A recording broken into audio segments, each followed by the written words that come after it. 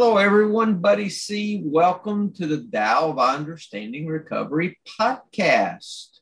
Welcome, everyone. We have Kate today. Glad to have you, Kate. Haven't seen you lately, sweetie. Good to have you here. Good. She just edited a book, too. She's a book editor and doing all kinds of things. I would like to say thank you to her. She did edit the book I just published, Powerless But Not Helpless, the recovery interpretation of the Tao Te Ching. And thank you to all you guys in the podcast and in our meeting. Y'all are the reason that this book was published, actually. Y'all helped me so much to start studying the Tao Te Ching. Thank you. Thank you. We have other people other than Kate, don't we? We have Marla and Chris and Craig and Dennis. So just excited today, guys. I'm grateful. If you want more information on the book, you can go to buddyc.org, read some sample verses. Today, we're going to talk about the 12th verse of the Tao Te Ching. Sensei should be here shortly, I hope, and we'll talk with him about it. We'll go ahead and read a couple of versions of the 12th verse while we're waiting on him. What other announcements do we have? Oh, we have the nightly 9 p.m. Eastern online AA meeting.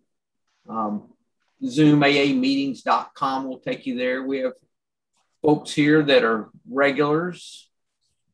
What a good discussion last week. Did anyone else? I know Chris and I talked about it earlier.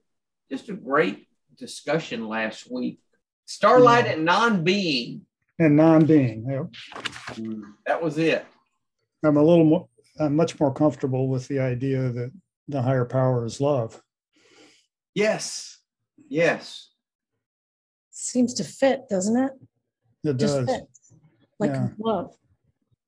Yes, Chris, love is such a simplified version of a higher power for me too. And so many things just point to love. You know, the fact that love's an action, it's not a gray-haired guy in the sky. Exactly, yeah. Sometimes I find, though, my HP is in nature a lot. So I've been told, you know, your higher power doesn't always have to be one thing. It can be different things. Mm-hmm. So sometimes I really, like when I live in the middle of a city. So when I get into nature, it's really kind of blissful. And I kind of I feel really tiny. So I feel like I'm seeing God.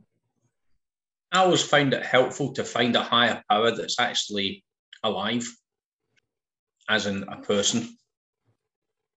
Because if I have things going on, like if you look at finances, my wife deals with all the finance. Well, she doesn't deal with all the finances. She's more qualified than I am.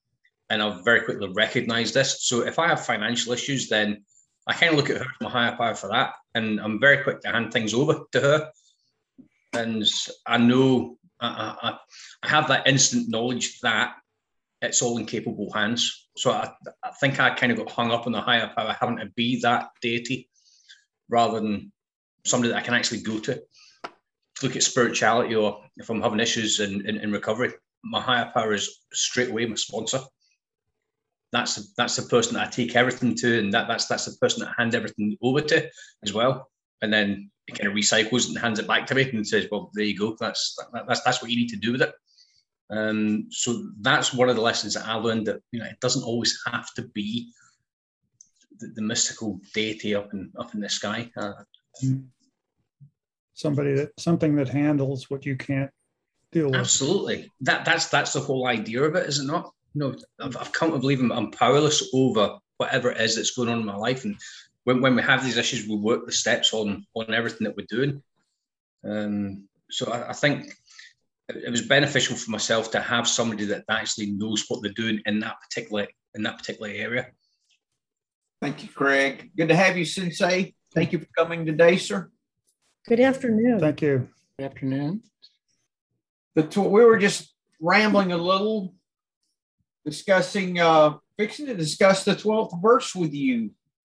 So happy we haven't read it yet. We were just getting a couple of announcements out of the way. Is it chapter 11 or verse 11? I thought it was verse 12 today.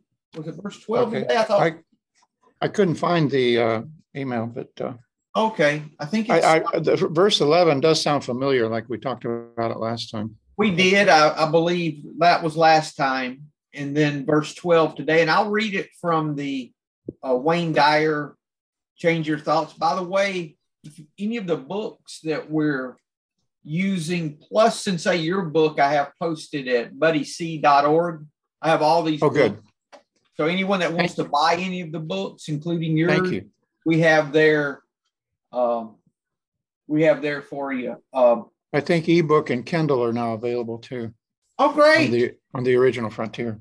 Great. And I know you're working on an Audible too, right? Or fixing to start on an Audible, maybe? I've got, strangely enough, the guy who has the studio is just a few blocks from here. Some drunk or somebody drove across the street and ran right up his parking pad into his building. So they had to clean up some mess in the front end of the building.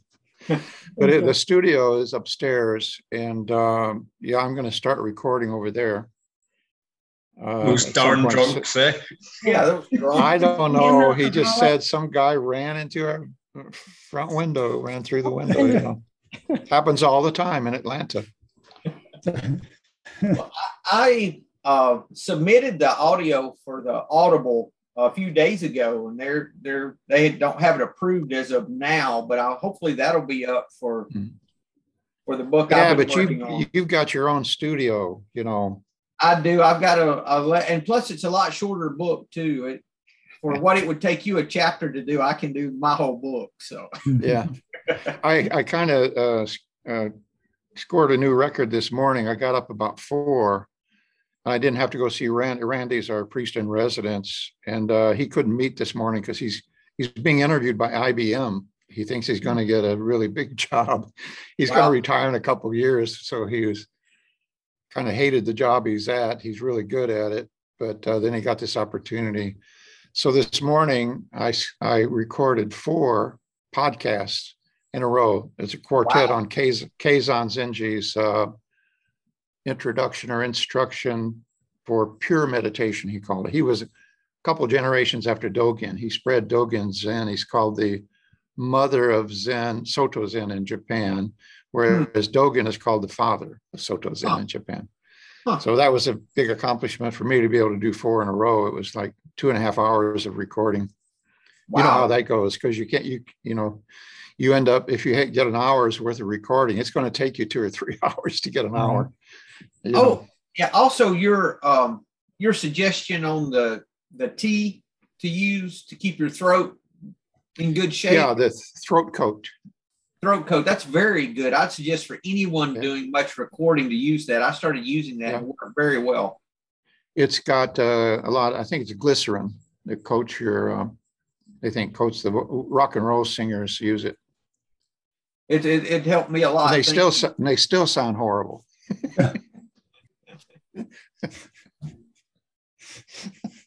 I'm glad it worked. It really helps, I think. Yeah, Craig. Craig says he uses whiskey to help him when he wants to sing. I hope he has. Yeah, that's why they call it Southern Comfort. Yeah. Except he's in Scotland, though. So.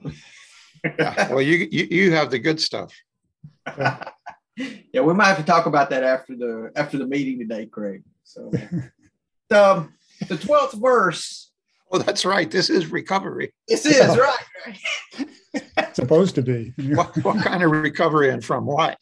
Yes. Well, Craig's an exception for us, Sensei. We're still working with Craig. So, 5 colors blind the eye, 5 tones deafen the ear, 5 flavors dull the taste. The chase and the hunt craze people's minds. Wasting energy to obtain rare objects only impedes one's growth. The master observes the world, but trusts his inner vision. He allows things to come and go.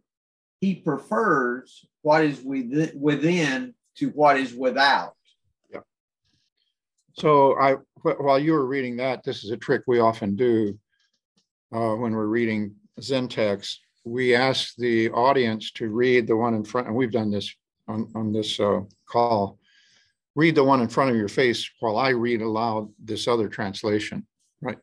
And so as you do that, your eyes are tracking this one and hearing the differences.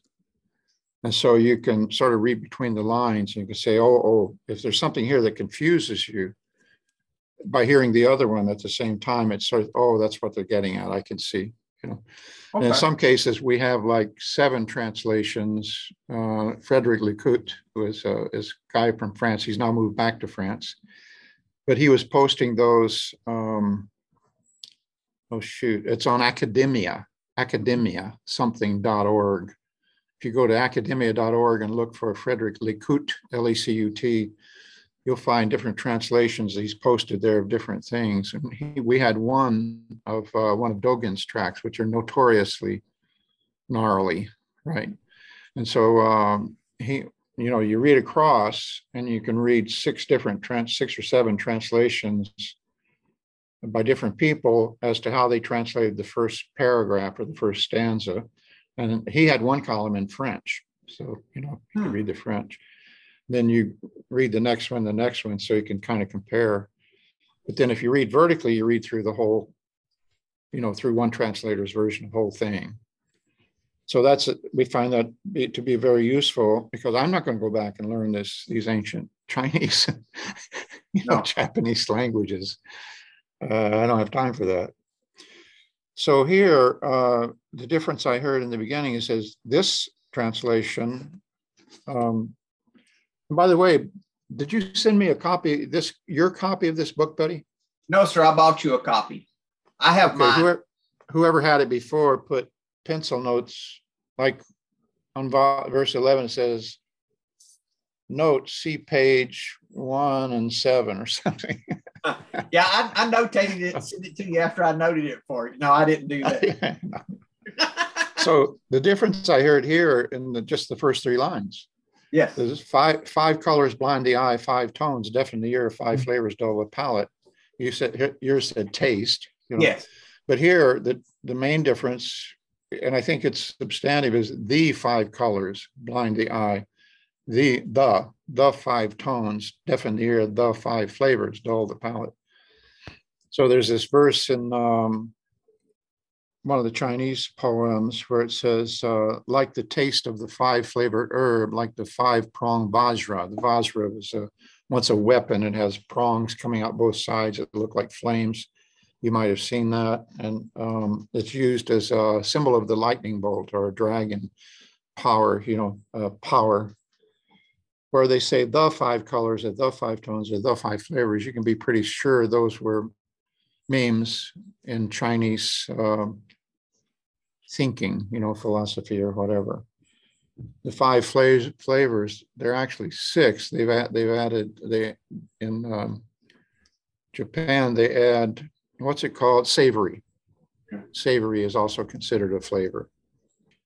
And they like monosodium glutamate, I call it, can't remember what it's called now, that they put on dishes to make them more savory. So what's the significance of 5? Is 5 just complete? I don't know, 5 digits, and they had 5 branches of Chinese Zen after Huineng that branched out into 5, and that was a prophecy, actually. On the South Korean group that I meet with, in fact, this Sunday morning, or this Saturday morning at 7 a.m. my time, Eastern time,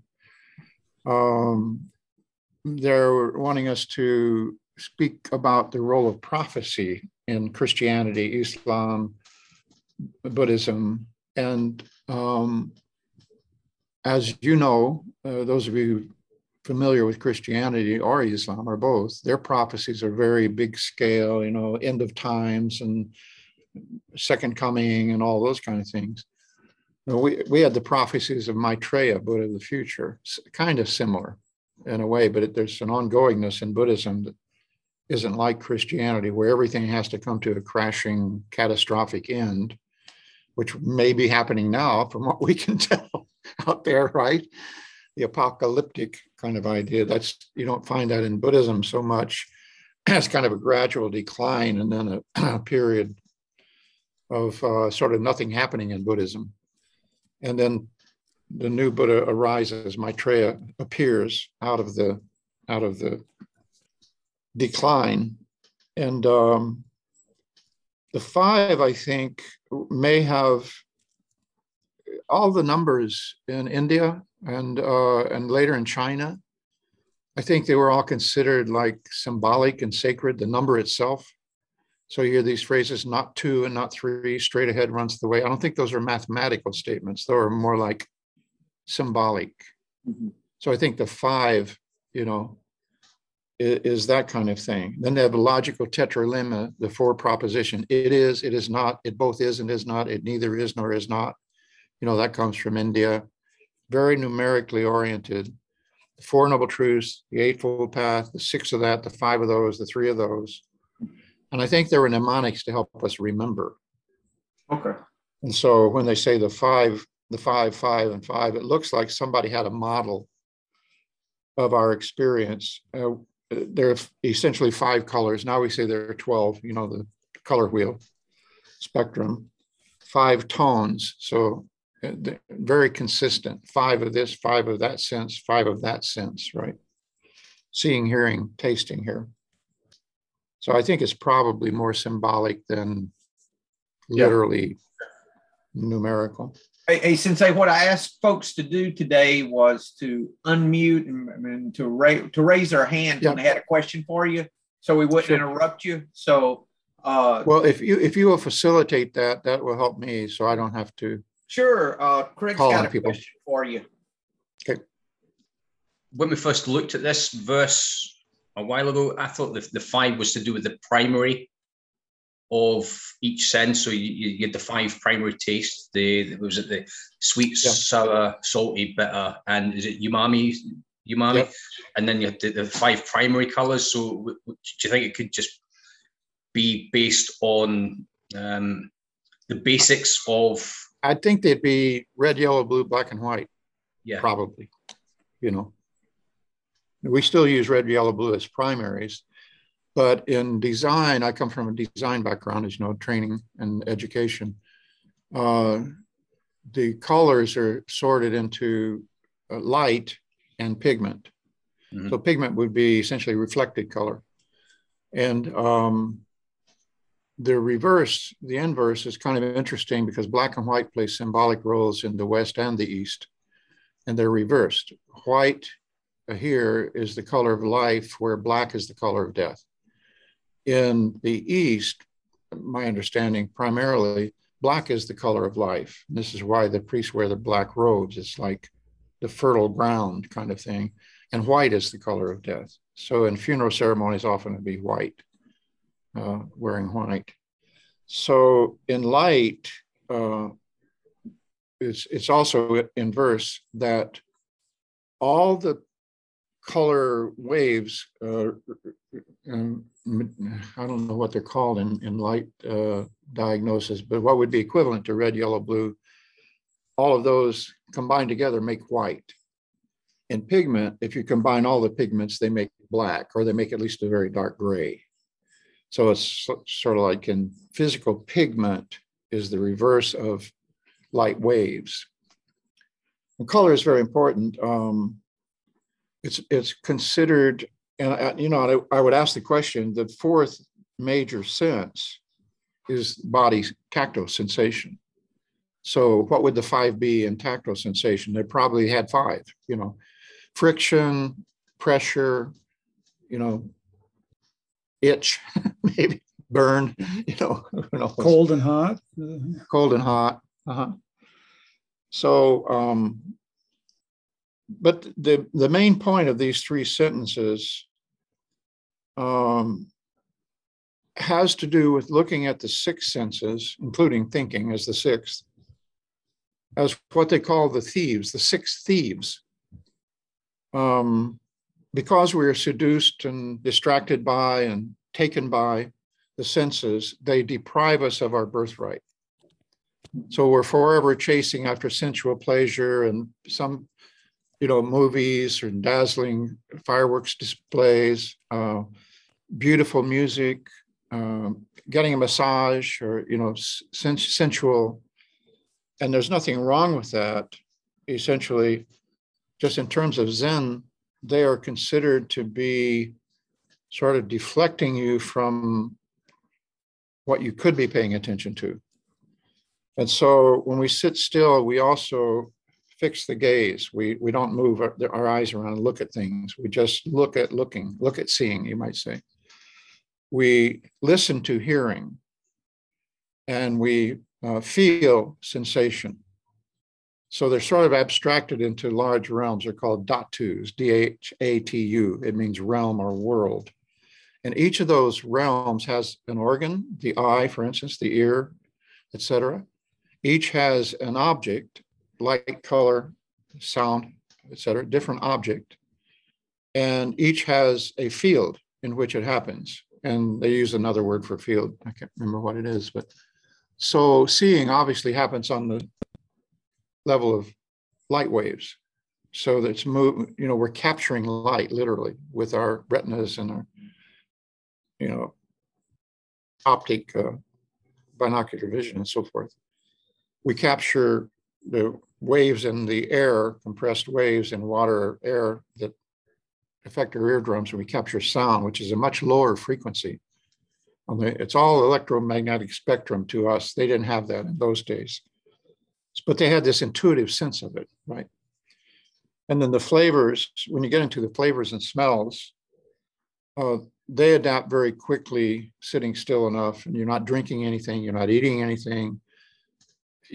Incense was used, I think, to establish a kind of a benchmark odor, fragrance in the sitting space. When you go to these big temples in Japan, they used a lot of, I think it's called cypress, Japanese cypress, to build those things. And it's aromatic. You can smell it everywhere you go, kind of in the temple. So the main point I think they're making here, that it blinds the eye, deafens the ear, and dulls the palate. Then you could go into talking about body sensation and smell and taste and so forth, as thinking dulls the mind. Thinking distracts you from a more intuitive, deeper wisdom grasp of reality. You're thinking up here on the surface, right? And so the metaphors are used like the ocean. On the surface of the ocean could be a cyclone going on. It could just be chaos. But down at the bottom of the Mariana Trench, it's almost solid because of the pressure, right? So that's the way the deep mind, Buddha mind, underneath all of the activity on the surface here is this deep, deep mind like the bottom of the ocean. So then all this racing, hunting, galloping about and so forth, the way we pursue after these sensory pleasures. And then he talks about rare objects like, collecting art and so forth, or precious jewel. To Buddhism, they're beautiful, these gems of the world, like the big blue diamond that Elizabeth Taylor owned, but they're just a rock. I mean, it's a piece of stone, so the conclusion is the sage, those of us who practice this way, turn our attention to something else.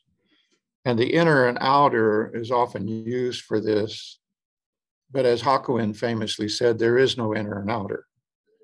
So on a kind of an abstract or concrete level, we know what we mean by saying we're going inward in our meditation and away from outer entanglements, right? We understand that psychologically. But what we find is it's kind of like a torus or a loop. You go all the way in, you come out the other side. So you're back here. And so there is no inside outside. It's like, what's that Klein bottle, where, like a Mobius strip where it seems to have two sides, but it's only one. Holding on to what is deep and not what lies on the surface. So all those metaphors apply. The waves of the ocean, and then there's the ocean itself and so on. So anyway, Don't mean to babble on here. Yeah. How about did you have something else, Chris? Well, I was just curious about in this translation you read, buddy, the word without it struck me a lot because it has a double meaning. To me, it means outside of oneself. Right. And then Without. Also not to have. Yeah. That's a very important distinction. He prefers what is within to what is without. Like, and the other translation was he holds on to what is deep and not what lies on the surface. So that's, yeah. Now, the other translations tend to make that more clear. But yours makes it still somewhat of a puzzle. Yeah. The Dyer translation. Yeah. And he also makes the last line very generic. It's not what is deep and not what lies on the surface. Oh, I'm sorry. I'm back on the 11th one. I'm sorry. Yeah. Prefers what is within to what is without. So he prefers to what? Say it again. So he is he talking about just he prefers what is within himself, the inner seeking inwardly rather than the outward things to give. Yeah. And I think that's the clear meaning, and we have to be somewhat forgiving where I could pick nits with this and quibble. But it's more the fault of the language than the fault of what it's trying to say, and who knows what the Chinese originally was. So the one I said about outer and inner, as Hakuin was saying, there's no such division, and that's why the sense of hearing is considered critical, because it's of the senses, hearing is the one where we can't find a boundary. You can't separate outside sound from inside sound. When you sit very still in a very quiet place, you start hearing a whole lot more sound. You start hearing sounds in the brain, the blood rushing on the heartbeat, everything that your brain doesn't need to know on a continuous basis, so it's just shut off. This is what the neuroscientists tell us. But I would quibble, and I'm only going to do this for the sake of illustrating a couple of other teachings of Buddhism, is not really contradicting what is said here. Trust his inner vision. He allows things to come and go. And that one is a good one, I think, that one description is we hold to, nothing clings to us and we hold to nothing. There's a line in the Diamond Cutter Sutra, a line which Huineng, sixth patriarch in China, who was illiterate, uneducated, untrained, heard, and it triggered an enlightenment, awakening experience in him. It said something to the effect of the true mind being that which clings to nothing and sticks nowhere. So our true mind is very dynamic, according to Buddhism. Our intelligence, our awareness. Buddha said the mind imposes a false stillness on reality for survival reasons, amongst other things, but we have to keep it still so that we don't go crazy. It's like the oceanic flow of awareness of the infant in the crib, or like a LSD trip. You don't want to be driving on an expressway, right? So it's like that. The mind has to shut things down to a dull roar. So allowing things to come and go means you at least don't start picking preferences. The Great Way is not difficult for those who have no preferences. But our mind naturally vacillates. And so we're faced with this contradiction that sometimes I'm an angel, sometimes I'm a devil, sometimes I'm peaceful and serene, sometimes I'm crazy and anxious. All of those who've gone through addiction and recovery know this vacillation back and forth between the craving for the substance and to get that experience again. So vacillation is the way the mind works. And my perspective on it is you just have to get used to the vacillation. And you have to give up a preference for being calm and serene. You have to accept the chaos and anxiety as the necessary complement to the serenity. And then that vacillation gets closer and closer. So it's not as far apart. The good person, the bad person are not so far apart anymore. And it gets, through your practice, it gets closer and closer till you think of it as having the same moment of a pendulum, but it's going closer and closer. So the frequency is going higher and higher. So your practice is getting more and more intense. And in a sense, I think you start getting high on the intensity. Sometimes I recommend people come in and they say to Dokusan, a private interview, I need to do more Zazen. And I know I need to do more Zazen. And I say, well, when can you do more Zazen? You know, you can't do it in the past.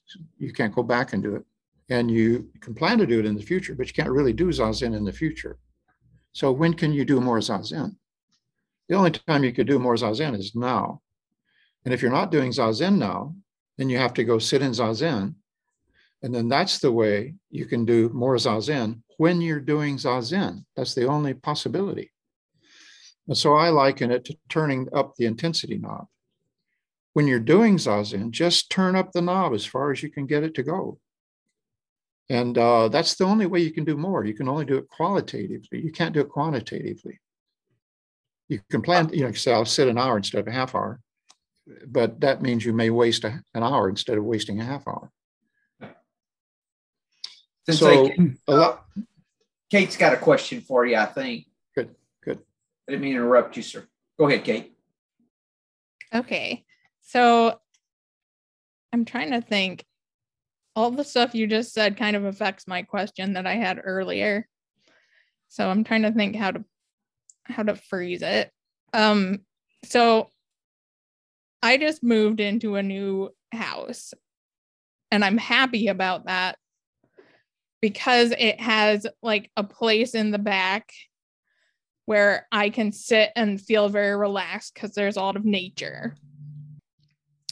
So I was kind of thinking about how you said like about the jewel and how, you know, I like sitting in the back because I'm more relaxed and looking at nature.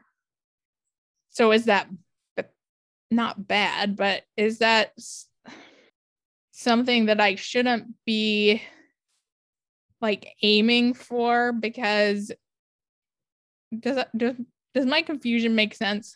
No, it does. This is a known issue. In Zen. Yeah. Okumura Roshi was here one time. He was, he's Japanese, of course, and he's only about 8 years younger than I, but he's fully recognized in Japan. He did my final transmission ceremonies and things, although Matsuoka Roshi had already done them. But Matsuoka Roshi did them on a really informal basis. So he was doing it so that my credentials could not be questioned by anybody in the larger Zen community. And I mentioned to him, I said, sometimes we sit out back on the decks, you know, sit out there like they did in the forest in India, you know. And he said, yeah, but that's not Zazen. I was thinking, wait a minute, Buddha sat in the woods, you know, under a tree. I mean, so the secret to that is in one of the long poems where Dogen says, grass, trees, and lands which are embraced by this teaching together radiate a great light and endlessly expound the endless profound Dharma, that kind of thing. Very, very effusive, you know. Then he goes on to say, grass, trees, and walls bring forth the teaching for all beings, common people as well as sages. And then they, in accord, carry this on for the sake of grass, trees, and walls, extend the Dharma for the sake of grass, trees, and walls. So walls are man-made constructions. They're the walls of the Zendo. And as I write in the Keizan thing, where he's saying, don't get too attached to all these formalities, just sit kind of thing. I make the point that yes, you can sit outside, you can sit in nature. And we do that. And I did notice that it's really loud and noisy and busy, especially in a city like Atlanta, airplanes flying over, mosquitoes and bees, and the wind is blowing, the grass is swaying, and it's just like, compared to sitting inside the Zendo facing a blank wall, it's very much muted. It felt as Buddy puts foam blocks all over his walls to mute it even more in order to do recording. So this is kind of a simple principle, I think. I wouldn't say it's not Zazen when you sit outdoors. Okamura Roshi goes there. I wouldn't go there. I would say that's also Zazen, but it's more distracting. And my teacher said, if you sit Zazen and don't give up and keep sitting, eventually you will be able to sit through a thunderstorm. And he told a story of San Francisco earthquake, where a Japanese guy, true story, was in a hotel with a bunch of other people. They were on one of the upper floors, and the whole building starts swaying with the earthquake. Everybody's screaming and running for the doors, and this guy turned around to see what his Japanese friend was getting out, and he was sitting on the couch in Zazen, riding the wave, right? So the premise is that you can get to the point where nothing will bother you. You can recall the focus and serenity, et cetera, of Zazen in a boardroom, or when you're under examination, or when you're in a difficult situation or relationship. So then you don't need the whatever object was helping you become calm. You don't need an elaborate setup. You can do it anywhere. And I recommend in my book,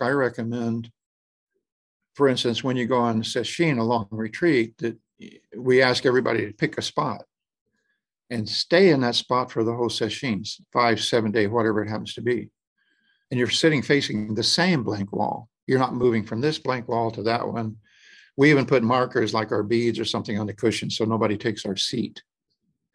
But then in the same breath, in the next paragraph, I talk about the value of training under different circumstances.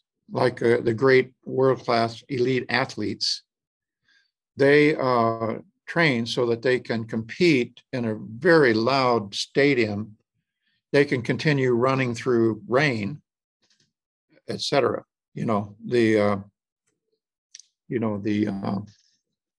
I can't remember what they call them, but where you go through 7 or 8 events, different types of things.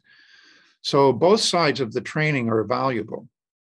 And again, the idea of preference, Zazen or Zen privileges or preferences the walls, sitting facing a blank wall, for the simple reason that it puts you against the mirror, and you're not going to be distracted by the butterfly flying by. Think, oh, how wonderful, I'm doing Zazen, and a butterfly, it's more like, no, sit, look in the mirror here. That makes sense. So it's not an obiter dictum. It's and you will develop a preference, and that's what you have to watch. You can sit in your basement. You don't have to go to a lovely retreat in the mountains. That's one thing I haven't understood. Well, we learn in Zazen that we learn when we're studying that it's about the blank wall, but yet we want to do these things in all these wonderful places. I'm like, yep. Okay. Yep. Looks like we'd be better just going to the basement. Well, again, you develop a preference, but Zen has no preference. And so it recognizes that there's value in going on retreat up in the mountains. We have a mountain center up in Hayesville, North Carolina. There's value in getting that distance from your usual environment. And we know this in recovery as well. If you change 1 or 2 things, it helps, because everything is connected and reinforces our habits. So the value of going on retreat and getting some distance, we drive 2.5 hours up to the farm, has this psychological thing of leaving all the baggage behind, right? And so while I'm here, this is all I'm doing. And it sort of opens my window of opportunity. I'm not worried about what I might do this afternoon. This is what I'm going to be doing this afternoon and tomorrow morning and tomorrow afternoon, et cetera. So just that is understood to be a very supportive to your practice. But at the same time, being able to sit in your basement or in your own backyard or in a sense, while you're on the expressway, is also valuable. Yeah. Dennis, do you have a question? Yes, I do, Sensei. What I'm understanding here is it also because when you're sitting in front of a blank wall and that means that you do not get seduced by your five senses. Not so as it's much. Easier. It's not as much because that you're getting seduced by them. Okay. So it's easier to practice Zazen in front of a black wall on a blank wall instead of being outside. There's lots and lots of practical, down-to-earth advice and recommendations in Hakuin, 18th century, Keizan, and so forth, where they talk about don't sit after eating a big meal. We know the blood rushes to the stomach, and it's going to affect the nature of your experience if you're sitting. Don't sit where there are drafty winds, coming through. Don't sit where it's too dark or too light, too bright, etc. Just moderate, tune the environment to be moderate. So what happens is the harmony of sameness and difference, famous poem, by, you could say artificially, stressing sameness, the differences come out. On the other hand, if you go practice down by the creek and another time you sit in your basement, and Matsuoka Roshi claimed going back to California one year from a trip here, he took the Greyhound bus, and he sat in the middle of the bench seat at the back wall, and he sat in meditation the whole way in Zazen. So training in different environments, the difference brings out the sameness. So when we sit in Zazen, we think, well, it's the same as it was last time. It's not possible. Even one moment sitting in Zazen cannot possibly be the same as the moment before. So you get down to this granular sort of level of perception where each breath smells a little differently. Each breath is a little different from the one before, and so on.